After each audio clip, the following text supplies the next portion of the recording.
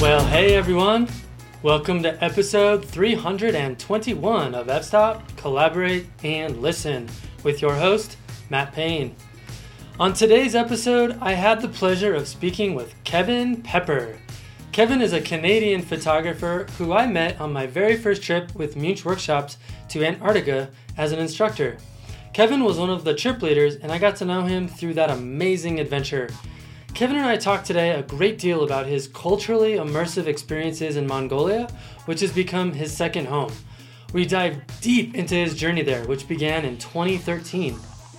Well, before we start, I wanted to make one more plea for your support of the podcast on Patreon. Just hit pause and go to patreon.com/fstop and listen. I found it a little bit shocking that just 1% of our listeners support the show there. I get it though, times are tough and everyone has their hand out and the economy's going down the tubes. But you know what? I operate under the belief that if something provides you with value, you should pay for it in some way. This is known as the value for value model, and I believe very strongly in it. As long as you're giving me more than $0, I think it's totally fair. For everyone who already is supporting the show on Patreon, thank you. You are the best. For those of you who are not, just go to patreon.com/fstop and listen to support the show. It would mean the world to me if you did. Okay, let's get to this week's episode with Kevin Pepper. All right, Kevin Pepper, it is awesome to have you on the show finally. Yeah, a couple delays. It's been a long time, my friend. Yes, I think you were first recommended, I want to say it was Michael Strickland and Lisa LaPointe recommended you. God, that was... So they did your podcast well over a year ago. It took you that long to get to me? Yeah, man. Where? Reach into that camera. Smack, smack, smack, smack. Yeah. And then That's fair. And then we finally connected in Antarctica. Yes, we did, which was an amazing experience. Yeah, it was. It will forever be one of my favorite destinations to go to. It's just incredible.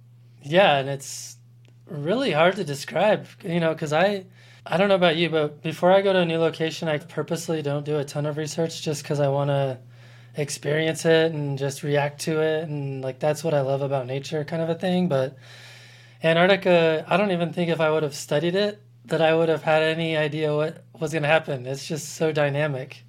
Yeah, nothing can prepare you. In fact, one of the things I enjoyed the most about the last trip was being able to sit back and watch you experience it for the first time and see it through your eyes.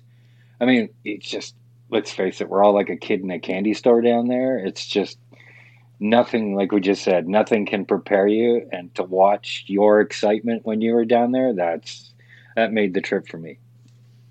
Oh, that's cool. Thanks, man. No, it was such a blast. And if anyone ever has the opportunity and hasn't done it before, I definitely would recommend trying to get down there. Hey, did you do the polar plunge? So Kevin Lasota made me photograph it. Yeah, that's okay. I laugh, but you'd never catch me jumping in there. No way. Yeah. Yeah, no. I wasn't really going to do it anyway. I think he sensed it. So He's like, yeah, why don't you take pictures? Well, Kevin, for people that don't know you or don't know about your photography, why don't you go ahead and tell us a little bit about yourself?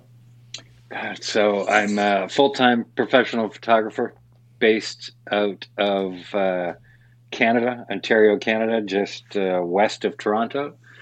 I've been a full-time photographer for 13 years and been teaching workshops since 2013. So I'm one of the lucky few that gets to make an income and travel the world and have photography pay my bills. And the only downside is missing my two kids and my granddaughter, who that was, one of the delays of us doing this is I had the granddaughter over. So I'm lucky enough, though, to have a beautiful granddaughter to keep my time occupied when I get home. Awesome. What did you do before you were teaching workshops? polar opposite. So before I was here, I sat in the ivory tower, um, and actually worked for Auto Trader, who many of you will know, and I was responsible for Auto Trader's web business in Canada and 7 European countries. So Okay. nothing to do with photography, but it was all web based, and sat in my office, and that kind of gave me the bug uh, of picking up a camera. You can imagine you're traveling to all these exotic places around the world, and our head office was in Paris. Um, so what do? You either sit and drink all night in Paris, or I would pick up my camera and I'd wander the streets of Paris taking pictures. And that's probably, was one of the most recent things that prompted me to get into photography. More reasons of how I got into it we can get into later, but that's really what kind of spurred the interest and really got me into it. Yeah, and it's interesting because you're more of a wildlife and landscape guy now. And so, how did you go from photographing Paris and being in the ivory tower of autotrader.com to that? I mean, it just seems like quite a leap. I think we all morph. I think we all start out taking pictures of what we think we want to take pictures of, and then as you get into it, you really find your true love and passion. And I'm all over the place. I mean, we're going to talk about Mongolia, but I started taking pictures nighttime in Paris, and then I thought, well, landscapes is my thing, and then switched over to wildlife because landscapes don't move, and I'm not, a serious landscape photographer. I loved animals, and then I morphed into taking animals in the landscapes, and then I happened to start traveling and taking pictures of people around the world, and now I just love taking pictures of anything that's in front of me, really. So Yeah, yeah, just schizophrenic in my photography. And there's people that focus on a genre, but not me. I just love to photograph everything. I've got my favorites, but right. um, and I laugh because I was 13 when my brother was born. My dad was an amateur photographer, and I can remember him handing me the camera and say, "Here, take pictures of your baby brother." And that's really what got the ball rolling for me, is taking pictures of that now painted my little brother of mine, who's 13 years younger than me. Um, and I started taking photography classes in high school, and just loved taking pictures of absolutely anything and everything.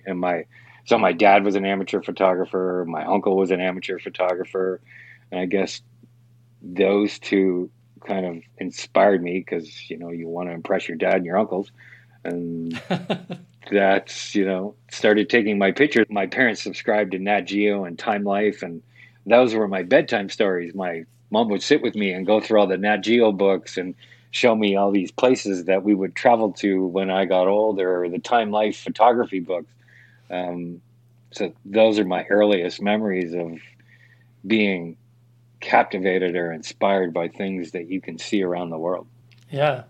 And now you get to do that on a regular basis, which is super amazing. And I feel like the more places you put yourself into, that kind of stretches you as a photographer in terms of, going to all these places. It really exposes you to all kinds of different people and animals and landscapes that you're maybe not familiar with. And my experience has been, the few times I've been able to do that, is that it makes me a better photographer when I come back to the places that I'm familiar with. Yeah, I totally agree. You're right. I mean, as you were talking, I thought to myself, my photography really changed when I became a grandpa. Um, let me explain that. So I would go and I would travel and I would just take pictures of what I saw without any thought of the people that were back home that aren't lucky enough for me to travel there. And then when I had a granddaughter, I started thinking, like, Antarctica. How long is this place going to look like this? Or you travel to Africa and you're photographing rhinos. That are these rhinos going to be here in another 5 or 10 years? And it's the old cliche that you hear, tell a story with your pictures. And it wasn't, and I hate to say it again, but it wasn't until I had a granddaughter that I realized what that means for me. And that means taking a look at the environment or the animals that are in this environment or these people that I'm meeting. And it's not taking the snapshot, it's actually taking a picture that people back home can look at and you can tell the story of what's happening in that moment. So that's really changed my photography. And then, like what you just said, I've that's now translated to when I come home and I'm taking a picture of a migratory warbler that's sitting in a tree in my backyard, right? It's not the Wikipedia shot anymore. It's more telling a story of this migratory bird, how it's come into my backyard. If that makes any sense at all, but It so does. It I agree with does. you. Yeah, and I will say, to your credit, I think that is kind of a cliche, like tell a story.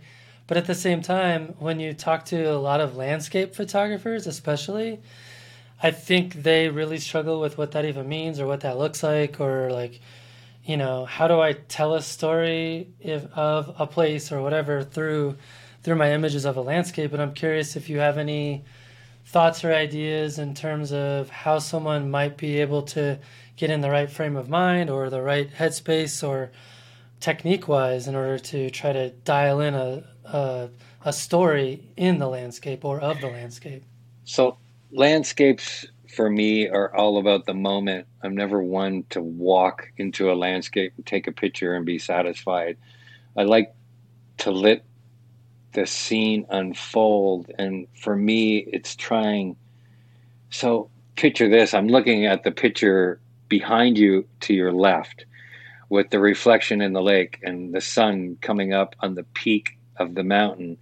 And for me, that tells me it was, I don't know if it was morning or night, but it was a cool morning and that first spot of sun rays coming through, warming you up. So for me, landscapes is all about taking a picture and showing about how I felt or how it was in that exact moment, and using colors or tones, um, or softness of reflections in the water, or it was a breezy morning, so get out your ND filters and show the movement of the sky to evoke some kind of motion and feeling, to the moment that you experienced when you took that photo. Nice. Yeah, that makes sense. So basically, trying to convey what your experience was like. Yeah, which I think most people, don't think about or don't give themselves enough time to actually convey that message. And it's one of the hardest things to do. And I mean, I look at your pictures on your back wall. You've got pictures I don't see. You're more of a photographer than I do. I just got antiques behind me. But yeah, the hardest thing to do is create a three-dimensional look and feel and emotion in a two-dimensional uh, medium like a photograph. And that's why I think most people don't think about. And if you've actually thought about it, you become a better photographer if you've thought that way. Yeah, yeah, yeah. Well said. Well, I want to shift gears to kind of the main thing that I wanted to talk to you about today. And you had kind of alluded to it earlier, but when we were in Antarctica together, I got to hear a lot of your story about your experiences in Mongolia. I'd love to talk about how your relationship with Mongolia, how was that kindled, and how has it become the focus of what you would call your personal work? Can you kind of explain how that all came to be? Yeah. So I mentioned earlier, my mom would sit and we'd flip through the Time Life magazines or the Nat Geo magazines.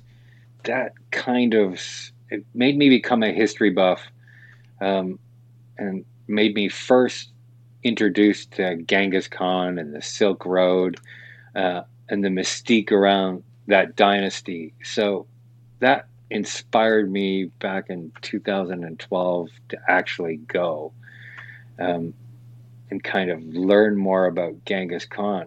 And so it was nothing to do with photography. And when I got there, it it just it blew me away. So I go there and I want to go explore the Forbidden Zone of where Genghis Khan is buried and learn more about the Silk Road. And not really. And there was a battle that changed the course of history between Japan and Russia. And long story short, that's what caused Japan to actually bomb Pearl Harbor. So I wanted to learn more about that. But when I got there, I found out that I knew more about Mongolian history than Mongolians did my age or older because they've only ever been ruled by China or Russia. And when Russia was in control, they basically destroyed all history, culture, and religion. And so anybody, 40s and up really doesn't know their history, because they never learned it. So there I am, traveled halfway around the world. I'm sitting in Mongolia. I can't do what I wanted to do. I'm talking to my tour guide about what we're going to do now, and he suggested going out and seeing eagle hunters in Western Mongolia. And I'm like, what? Eagle what? Hunters? What? Do they kill eagles? And he said, no. And he explained it to me. And I went, all right. So we hop on a plane the next morning, and we get out there, and I check into the hotel, and I meet the owner of the hotel, and his brother is an eagle hunter. And what do you do when you're in a foreign land? You got nothing to do, and you're sitting around having dinner. Well, out comes a 40-ouncer of vodka, and I'm not a big drinker, and I just got hammered. And I remember waking up the next morning with the worst hangover. Put me on a horse. They walked me out to this Eagle Festival. Well, not walked. I rode this horse out to the Eagle Festival. And I'm sitting there and covering my face because the sun is just beating on my head and I'm dehydrated. And I hear the call of this golden eagle, and I look up, and there's hundreds of men on horseback riding towards me in fur, carrying these massive golden eagles. And from that moment on of seeing this absolute strangest thing I've ever seen in my life, got me hooked. So I photographed the festival. I met all these guys. And then I remember going back to an eagle hunter's home, and we're sitting in his gur tent, and we're talking through a translator. And I didn't have a lot of experience traveling around the world, so I never really met different cultures. But I remember thinking, my gosh, we are come from totally different parts of the world, total different economic situations, cultural situations. But at the end of the day, our conversation had us come together realizing that we have the same hopes and dreams and fears and what we want our kids to be when they grow older. So him and I created this awesome bond that, all these years later, he's the guy I go back and stay with. Every year when I go, and we've become really good friends over the years. And I've seen his kids grow up, and his kid, who was a baby when I was first there, is now an eagle hunter on his own. So it just has become this incredibly special relationship that has transcended photography and is now about me going to see friends versus going to take a picture. Yeah, I was going to say, I heard you describe it as like your second family.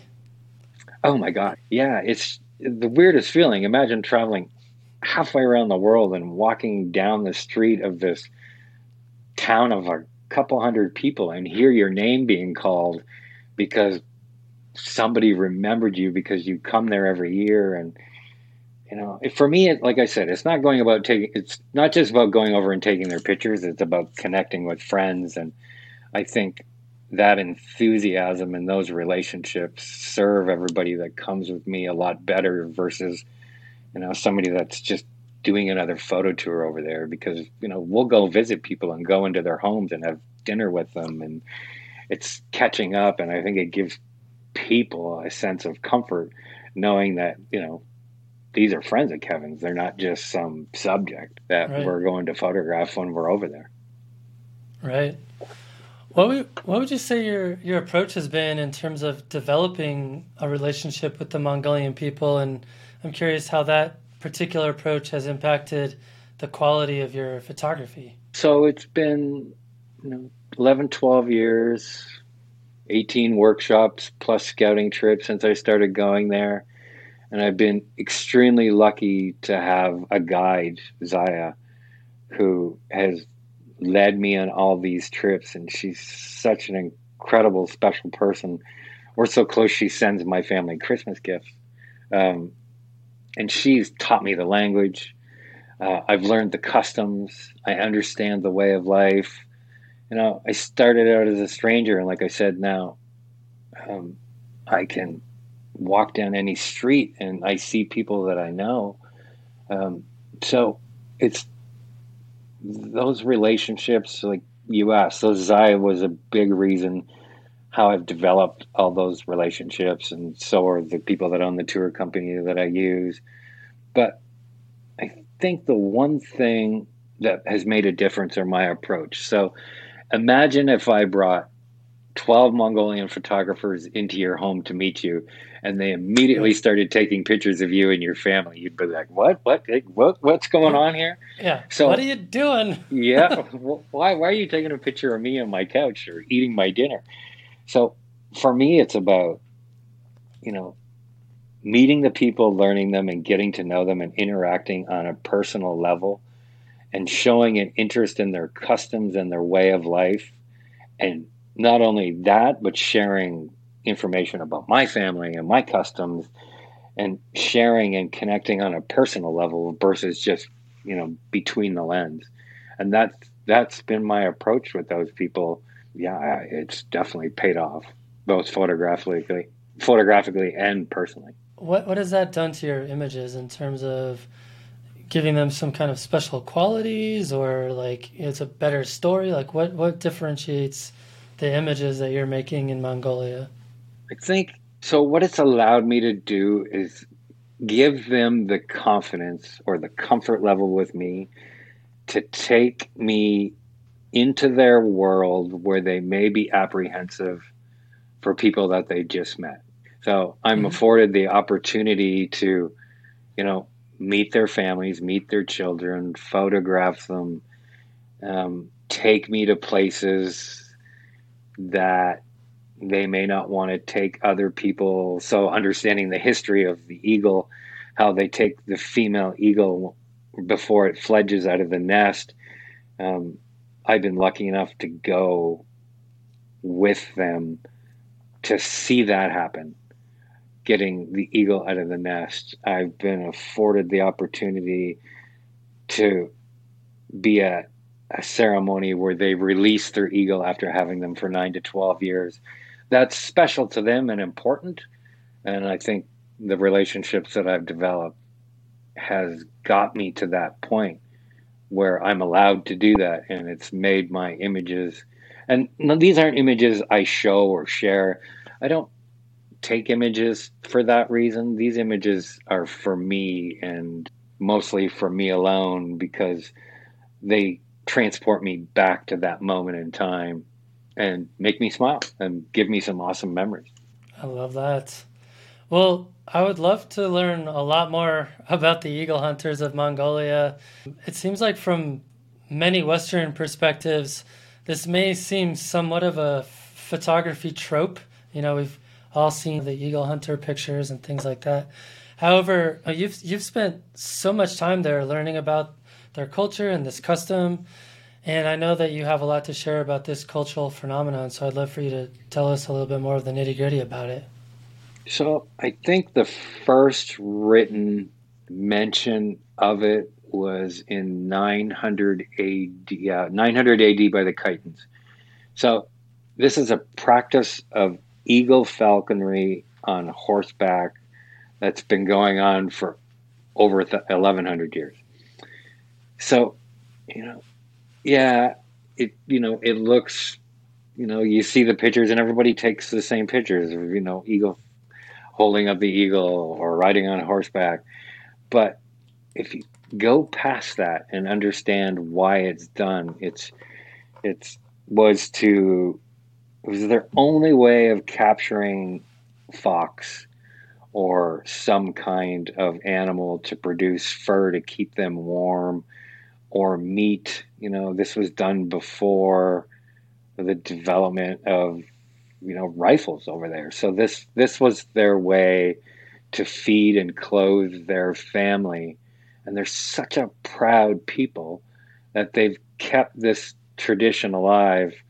And I'll touch on this later, that now I'm worried because of things that are changing that it may not happen. It may not be in existence at the end of my lifetime. Um, but it's just so here. Let me explain this. So, how does a wild golden eagle, who would rip your face off in a heartbeat if given the opportunity, work together with a human for one common good? That blew my mind how that actually could happen. And then to think, oh, okay, maybe they're trained or it's like a falconry.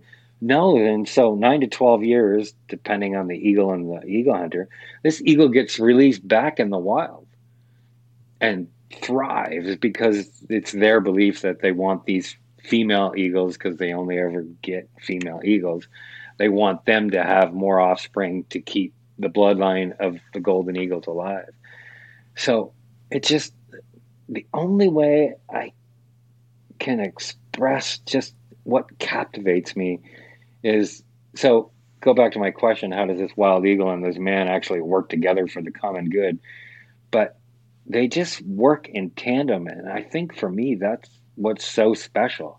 The man commands, the eagle follows, instinctively goes and kills whatever it sees, and then sits on the prey and waits for the eagle hunter to come and take it off and give it its reward. And it's not like, they put these golden eagles in some kind of cage. These eagles live with their family. And I've spent countless sleepless nights trying to sleep on my cot with this golden eagle right outside the tent. Rah, rah, rah, rah. So these things like actually live with them, and it's just so awesome to see when you get behind those cliche photos that you see from the festivals. I mean, yeah, I'm guilty of it.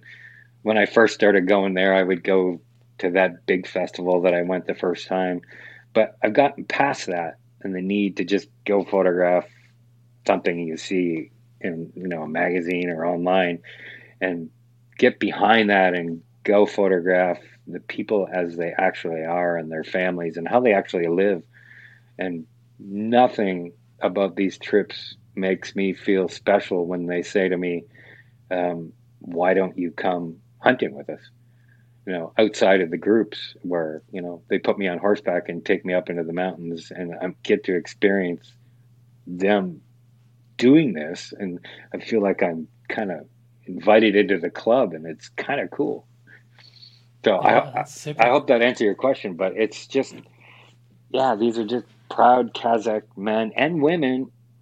It's not just, men that do this. It's women and girls. I go back to the relationships. If anybody who's listening has seen The Eagle Hunters with Ayashofan that came out in 2015, the movie, that was when that movie was being made. It was the first year I met Ayashofan, and I can remember being on a trip, going to see her and her family, and being with her. There's a photo circulating somewhere of her and I kneeling down with her golden eagle, both of us with tears in our eyes, because she's explaining to me how she has to release her eagle back into the wild because she was headed off to Kazakhstan to go to university. Oh wow. So yeah, so that's the special bond. I mean, it goes to prove that it's just more than an eagle. It's actually a member of the family. That's amazing. As you were talking, I got to thinking about, you said you've taught like 18 workshops or something like that out there. Yeah. And I'm curious, kind of what's your approach for getting your workshop clients to become more immersed in the culture and to move beyond those kind of, typical touristy shots, with a lack of a better term, but how do you get them to start to appreciate more of the kind of personally connective images? So it starts long before the trip. So I've got a trip coming up in this October.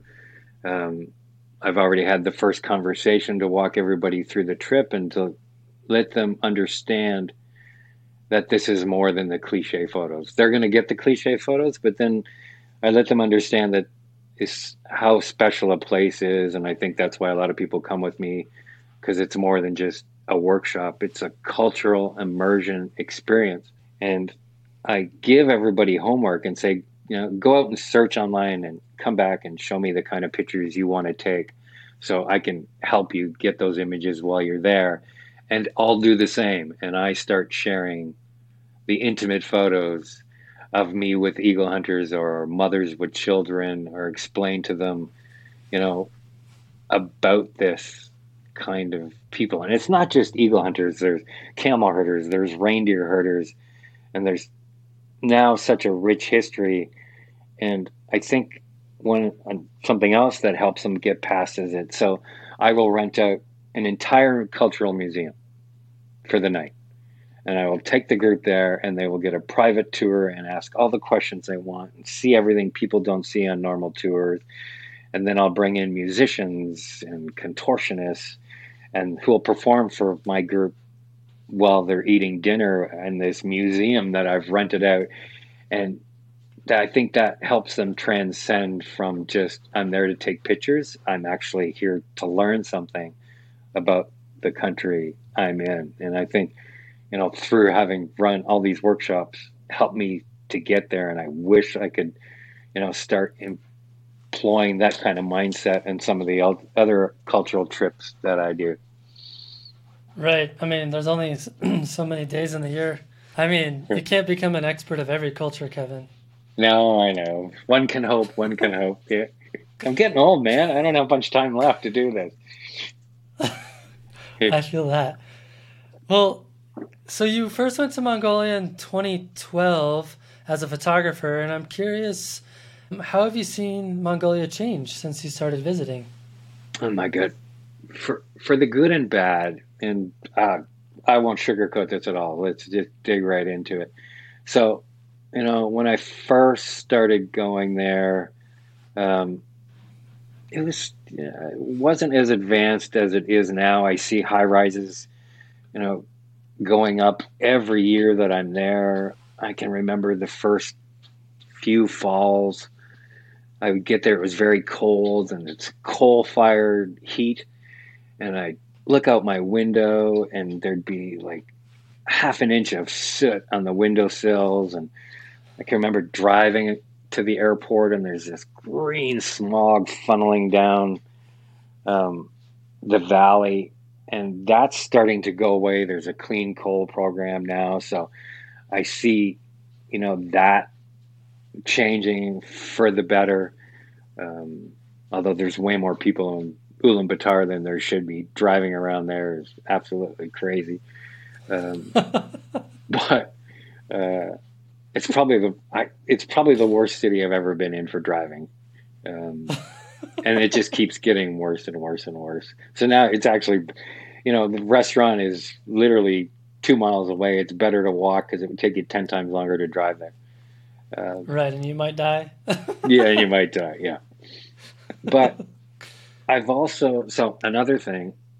So I mentioned they've only ever been run by Russia or China, but now they have a democratic way of life and democratic politics, a more Western way of ruling, and it's been good for the country, but it's been bad. And so you think of all these rural children who are now being exposed to the Western way of life. So we can go to the big city and go to universities and get a better education and make more monies.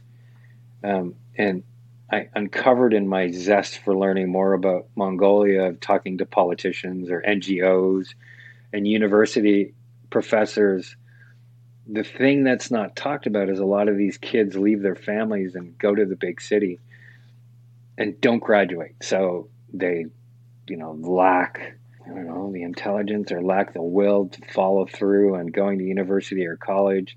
and they drop out and they're embarrassed and they don't want to go home. They turn to a life of crime and drugs. Um, Mm. so I've since I've been going there, I've seen that increase, and I kind of didn't want to believe it. And then so one year I went on a trip kind of on my own and had my guide take me to the NGOs and the university professors and politicians.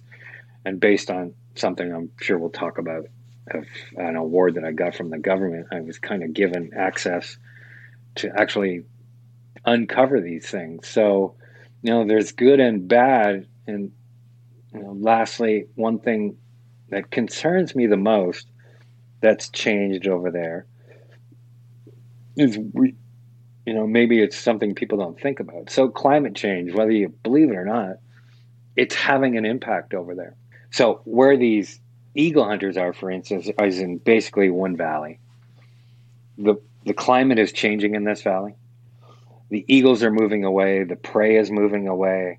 So where they've done this for over 1,000 years is now in jeopardy of not continuing in our lifetime, because the eagles may not be there, or the fox or the Pallas's cat or whatever the eagles hunt may not exist in the valley. So these people who are farmers, who have homes in these valleys, are faced with, at some point, do they give up eagle falconry, or do they have to move to a different area to still continue with this tradition that's been going on for over 1,000 years? So, Gotcha. there's been some good and there's some bad. And I guess maybe if I hadn't been going there for so long, I'd be oblivious to this. But it's because they're friends, I'm worried about it. And it's something that I always think about. Yeah, that's the thing that time gives you is perspective, especially in photography. I've noticed some similar things in the places I've been going to ever since I was a kid. There's subtle changes that are starting to occur that only people that are in tune with nature or in tune with place start to recognize. Dude, where were you? I just saw pictures you posted. Snow. And you made a comment that it was so unusual where you were that there was snow. And I'm thinking, it's springtime. What the heck? It was late spring, and it wasn't Death Valley. Where were you? I just remember you commenting that it's the freak snow Oh, in I was in Arizona. Arizona, right? Yeah. Yeah. Yeah. And then Arizona just got. Have you gotten the Northern Lights lately? There's been some No, incredible man, I've nights. been too busy doing this. Yeah, sorry. I mean, I'm in Canada and it's not totally out of the realm, but I just saw pictures online of people photographing the aurora in Arizona. Arizona, man. Yeah, it doesn't make sense. No. Apparently, the storm that just hit, the solar storm, it's like it's like the strongest magnetic storm that's ever been measured in history. Yeah, well, we're coming out of an 11-year low, and I would say in the next 2-3 years, as things spike, we're going to get some incredibly high storms. But if you love night sky and aurora, the next 3 years is definitely going to be when you want to get out there and looking for it. And you don't have to Yeah, go in the I was winter. You can gonna, come up. You can come up to Canada. We'll go photograph it in the fall somewhere. I was gonna go out last night, but I was in a meeting until like 10:30 at night. I was like too tired. So anyway, well, so back to Mongolia. I know you had alluded to this a little bit already, but I would love for you to talk about the award that you received in 2018 from the Mongolian government. What was that all about? It, so, one of the first foreigners that were over there and running trips. I was taking pictures to promote my trips and my company, and I started sharing pictures with my tour company, who then in turn shared pictures or articles that I've written with the government, and who in turn used that to help promote tourism in Mongolia. And like I said, it's not just about eagle hunters. There's incredible landscapes over there. There's the reindeer herders, there's the camel herders. The Gobi Desert is just spectacular. Some of the largest sand dunes in the world. So they were so appreciative of me just willing to share my images and written materials that I had created that they could use to promote tourism. Um, the Minister of Tourism and Culture um, used or showed up one night with a citation on the last night of one of my trips, um, and awarded me this for this incredible honor of helping them, advance tourism in Mongolia. And it's just, my wife calls it my get out of jail free card in Mongolia. But yeah, it's a huge honor, and it's like nothing that I expected I was going to get, or a reason I did it. It's just, it goes to them and how appreciative and incredibly nice these people are over there, that they would just go and do this for me, and reward me for it. So yeah, it's an honor, and it sits in my office, and I look at it all the time, and it just deepened my love for continuing to keep going back to that country. So would you say you're the Canadian ambassador to Mongolia? That's kind of the joke with the tour company, and I, yeah, exactly. I'm the resident, yeah, the Canuck ambassador. Yeah. And some people in the company where I work would say I'm the least cultured person, and they can't understand why I do some of the most cultural trips in the company. That's funny. Well, so given your experience in Mongolia and how you've made such a connection to that place and how it's transformed you and your photography of that place and of those people, I'm curious, for those people that are listening to this podcast, what advice would you have for them looking to make more personal work, more interesting images of and in the places that they visit? Um, so one is research, which we talked about, is understanding where you're going and what you're going to be photographing. Um, Two is, if you're photographing, so if you're going to photograph animals, understand the idiosyncrasies of the animals you're going to photograph and what makes a compelling image. There's way better photographers than all of us that have been to these locations before, that you can read about and understand what they're looking to photograph when they photograph an animal. Think of a Canada lynx in Canada. They have a paw bigger than my hand, incredibly strong muscles, and can jump, 60 feet. So it's understanding the idiosyncrasies of those animals in order to capture it, to go back before, tell that story of what you're seeing, or capturing them in the environment in which they live, not like I said, the Wikipedia shot where they're sitting in the snowbank. When it comes to culture and people, I say this all the time. We talked about it. Put yourself in their shoes. You're walking into their home. You don't know them. They don't know you from Adam. And they could be extremely uncomfortable because they've got 12 cameras in their face taking a picture of them. Get to know them on a personal level, and don't just ask them. Tell them what you're all about, why you're into photography, why you traveled to where you've traveled to, and make that personal connection. Because then, it's as simple as, if you make that personal connection, when you first meet somebody, there's not a lot of eye-to-eye contact, but when you personally get to know people, then they start looking at you, and that, taking that picture of that eyes and getting that connection, the eyes are the gateway to the soul, and it tells a lot about people if you can capture that, capture their eyes versus when they're looking away. Not that there's not emotion when somebody's looking down, but you want to get that eye contact. And if it's landscapes, it's all about a sense of place, like we talked about. It's telling that story of how you felt in that moment. And people get so tied up in conventional ways of what some stranger tells you how to take a picture. Think back 10 years ago, everybody was trying to do HDR, and it was a fad. And then, focus stacking or oversaturation in photos. And for me, I almost get a little upset when people try and emulate I'm just going to use the broad term fads. start taking pictures for yourself and what makes you happy. Don't worry about what you think somebody else is going to be happy with seeing. Take a picture that makes you smile and gives you a feeling or a memory, because when you look at that picture 6 months from now, it'll transport you back to that. If you want to start selling your images, or maybe you want to be a professional, if you create your own style, people that like the style of your photos will gravitate to you. And you'll quickly be uncovered, not as a fraud, but you'll quickly get uncovered if you start taking pictures that you think people want to see, because that passion or that the quality of your images won't come through. But it'll come through if you start taking pictures for yourself.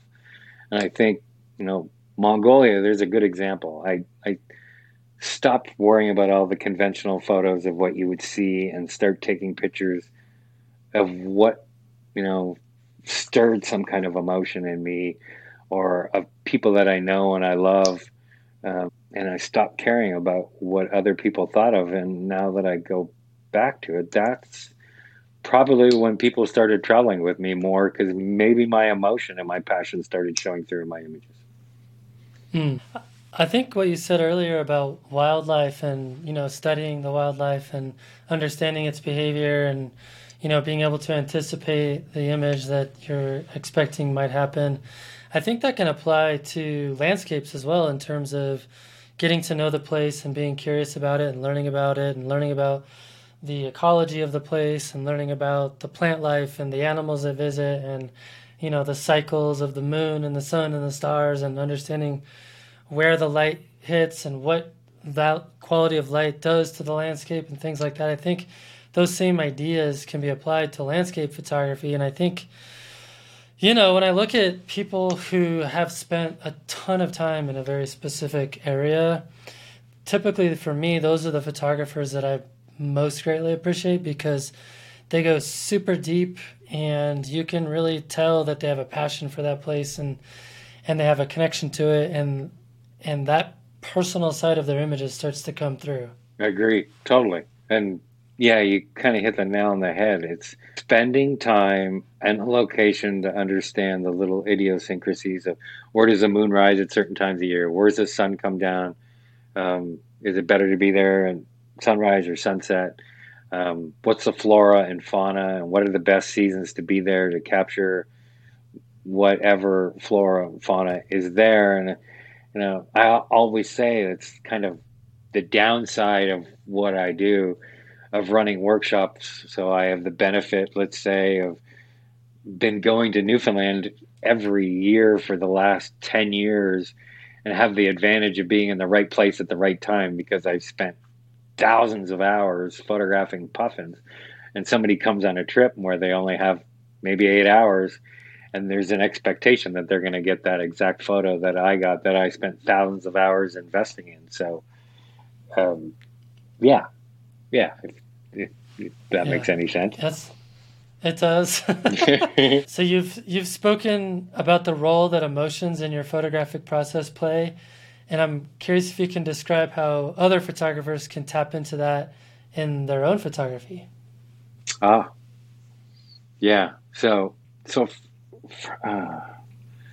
could take this in so many ways. So for me, tapping into how you feel at a particular moment in time. So it doesn't matter what you're photographing. It's how do you feel? So I often tell people, stop taking pictures for a minute and just enjoy the moment, because the memory will last longer than the picture, because the picture will go in your hard drive and you won't see it again for 6 months. So I always tell people to just sit back and soak in the environment that they're seeing, whether that's an animal, a person, or a landscape, and just enjoy it, and allow yourself to feel. And once you have allowed yourself to feel in the moment of where you are, now take that feeling and translate it into the photo. Capture what you personally feel and put that into that two-dimensional medium now. And I find that exercise helps a lot of people out. So when you come on a trip, I hate, going from spot to spot to spot to spot just to fill a day so you get a ton of photos in a day. I would rather take you to minimal amounts of spots based on my experience of going to that location for years and put you in the best place at the right time to give you the best feeling in the moment in order for you to translate that into the best photo you can take.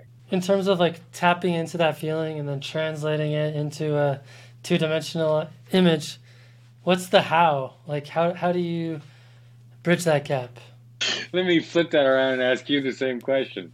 Well, I've said on this podcast before, like, I'm not the best at tapping into my emotions when I'm in the field as a photographer, but over the last maybe 2 or 3 years, I've started to notice in some of my images that how I felt in the moment of capture is starting to translate into the image. I'm not always consciously aware of it when I'm in the field and when I'm, engaged in field craft. I'm finding that it's something that I'm recognizing after the fact when I'm processing the image that, oh, like look at how these patterns are lining up, these shapes are lining up. Like, oh, there's a lot of triangles here. Like, I must have felt some kind of connection to this particular image for this reason, because that symbolizes strength and power. So it's experience. So the more pictures you take, the more you just inherently know what makes a good picture and what doesn't. There's a lot of intuition. Yeah. And some people have it and some people don't. And sometimes it's a learned skill and sometimes it's just you've got it. So it's just the light bulb went off in my head when you were saying that. I noticed it in my photography too. So it's the nuances, like you said, it's the shapes or the lines or inherently know where to put that leading line and understand how your viewer is going to view your image, how to use, we talked about it before, quality of light, not just taking a snapshot, but actually knowing how that eye is going to get drawn through that scene. And where you really had to work on it 5 years ago, now you just inherently know when the best time is to take that picture. And I think, and you said it too, so it kind of comes out in post-processing. I think now you take pictures more with post-processing in mind than you used to. Now you're taking a picture and think, I see it coming. I'm going to need to bring that out, or I need to lighten this, this line to draw that eye up into those mountains in the background. So you start seeing and understanding based on the more experience you have of taking pictures. Yeah, totally. And, what's awesome about photography is there's so much to still, for me, I don't know about you, but like there's still so much more room for improvement. Like it's every time I go out, I feel like I'm learning a new lesson or making, engaging in new mistakes that are teaching me how to make my photography just a little bit better every time. And sometimes I backslide a little too, and that's okay. That's part of the process. Yeah, I often talk about something, it's called the Dunning-Kruger effect, where you think you're the master at a skill, and then all of a sudden you realize so much. There's so much more to learn, and one of two things happen, and you either go, oh, it's just too complicated, I don't care, or you get the zest of learning more and become more master of your craft. And you just you said it. There's always more to learn. You're always willing to learn more. And you're continually being open to new things. And that's just going to make you a better artist as the years go on. Yeah, hopefully. Well, so I know, that we sort of already touched on this a little bit, but I know a lot of people talk about personal expression as it relates to photography. And I found, for me, it's kind of hard to pin down when I discuss it with my friends. Like, what do you mean what are you personally expressing? So what does it mean to you to personally express yourself through your photography? So I think it's what I'm attracted to when I take a picture. It's not, let's go back to an eagle hunter riding his horse, holding his arm up with the eagle's arms all out, running through water where the water is splashing, something you'd see in a magazine or back a book cover.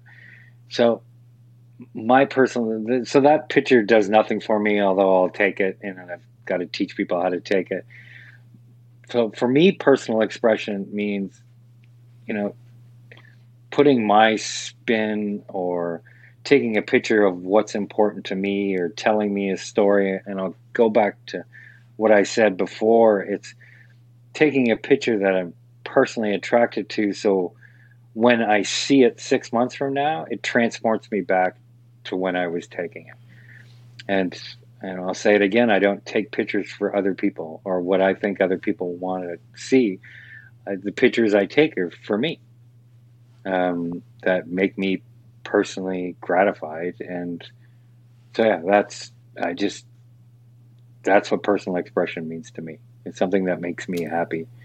Yeah, and I mean, I feel like personal expression and tapping into that and being open to that and shooting for you and being mindful of what you're being attracted to, that's what differentiates you as a person. That's what makes your photography your photography. If you're doing it because you saw someone else do it, you're doing it because you want to be like them. You're Yes. not trying to do it because it's for you. And I think that that's going to show up in your work if you focus on trying to just be personal with it. I think it's going to elevate you. It might be a slower process, you know. You're not going to probably win any awards right out the gate, but 5-10 years down the road, you're going to be one of the best photographers on earth. and more personally gratified because you took the time to develop your own style. I mean, I get people coming on trips and say, "Hey, I saw this picture of this camel herder on the sand dunes, and the Milky Way was behind it, and there was the fur on the camel was lit up. There was rim lighting on it." And I'm like, really? Like, how unrealistic, first of all, is the Milky Way ever going to create rim lighting on a camel? No, it's never going to happen. So, if that's the style of photography you want to do, great. But I'm more into realism and capturing that with as least editing as possible, because I want people to see what it's really like to be where I was and what I saw. Love it. So what are your future plans in Mongolia? What do you have left to do there? I've been working on a picture book. So the last thing for me to do to complete the book is to go back. Usually I'm there in fall with groups. It's the best time to be there photographically, but I want to go in the winter and go hunting with the eagle hunters in the winter when they're actually doing it, when there's no groups around. So that's the last thing I want to do there with the eagle hunters. And the book I want to do isn't just about eagle hunters. I photograph reindeer herders, so I want to go up and spend some time with the reindeer herders in the wintertime as well, and photograph them up there and get to know more about that culture. And then there's some wildlife I want to explore. They've got a significant population of snow leopards and Pallas's cats, which I want to go photograph again. And then I don't think I'll ever be done with Mongolia. It'll be one of those trips I keep on doing as long as this body will allow me to continue to do the long flights over there. But it's those are the last things I want to do before I do this tabletop book. And it's not to make money. It's just, yeah, I'll sell it, but I want to give back. I mean, there's a foundation. We talked about climate change and how it's affecting. They're studying it. So I'd love to give back and help that out, because they're more than photography subjects. They're friends, and I want to do whatever I can to help them keep this way of life alive. I love that. Well, while you're there, don't forget to get the camel with the Milky Way and the rim light. Yeah, I'll send you that picture when I'm there this October. Hey, look what I got, Matt. I don't think you'll be able to pull it off in October, but maybe in August. No, I'll go in October. I'll tilt the Milky Way up on its vertical axis. Use another picture from somewhere else. Oh, of course. Yeah. That's the only way to do it. Exactly. Yeah. So, what workshops do you have coming up that you'd like to share with our listeners?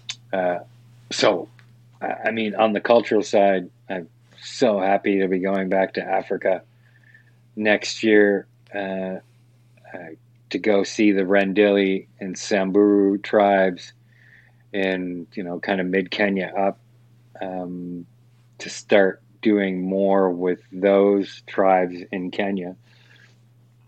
Going back to Antarctica, we talked about it. I'm so excited that we've got a trip planned this winter to go back to Antarctica. And then, of course, Mongolia. I'm there every fall. I'd love to take anybody who's interested in culture and landscapes or wildlife and show one of my favorite places in the world. And maybe one year I'll get you there too. Oh, that'd be cool. And where can people learn more about the workshops that you lead? Yeah, all the workshops I have are in kevinpepperphotography.com. Under the workshop page, I've got them listed out by landscape, wildlife, culture, destinations. Take your pick and look, see what I'm doing. But yeah, everything's listed on my personal website. And does that link directly over to Munch then? Yeah, so all the workshops I do, be able to scan them and get an understanding of what workshops I'm doing and click on the link and it'll take you to the full workshop details on the Munch Workshop website. Awesome. All right, Kevin, well, one last question. Who would you recommend for the podcast? Who are a couple of photographers that we need to learn more about? Kevin Lasota. Have you talked to Kevin yet? No, but I really want to dig deeper into his rocket photography. Which oh my God. I was blown away. I had no idea. Yeah, it's just incredible. We just had the talk because he was supposed to be at the most recent launch, but he couldn't go. But yeah, what a passion. He's such an incredibly talented technical photographer. And in our company, if you have a question about Lightroom or a camera, you pick up the phone and call Kevin. Right. So Kevin Lasota, and there's, my brother from another mother that knows more about birds of prey than any two people I know, Jeff Wendorf, who has probably photographed more birds in his lifetime than you and I will ever do. Wendorf the Gray is a great recommendation. So yeah, that's the only other one I could think of. Oh, Richard Lamson. Have you ever taken a look at Richard's work out of Australia? He's an incredibly talented photographer that I've admired for a long time. L'Anson. Richard. Got it. All right, Kevin Pepper. This has been super fun. I am now inspired to go check out some eagle hunters and really experience that before it's too late. So thank you so much for that amazing conversation. No, I appreciate it. It was a lot of fun. I'm glad we got to do this. Yeah, absolutely, man.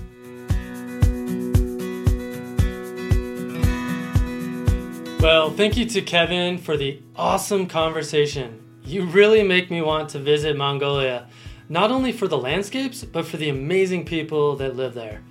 What an incredible journey you've been on. Here's to many more. Before we part ways, I want to remind you that the Natural Landscape Photography Awards Year 3 is now open. We have shortened the submission time frame this year, and you have until the end of July to get your entries in. This gives us more time for judging and raw verification. If you're not familiar with NLPA, I created the competition with Tim Parkin, Alex Nail, and Rajesh Jyotiswaran, who I all met through this very podcast. We wanted to create a platform for photographers to showcase their realistically edited landscape and nature photography by not only giving away over $13,000 in cash, but also by featuring our favorite work in our perennial fine art photography books, which you can see here. The best thing is that if you get into the book, you get a copy of the book for free, which is something that no other competition offers. Just head over to naturallandscapeawards.com to begin submitting your images and projects. I can't wait to see your work. Okay, that's all for now. Thanks for stopping in, collaborating with us, and listening. See you next week.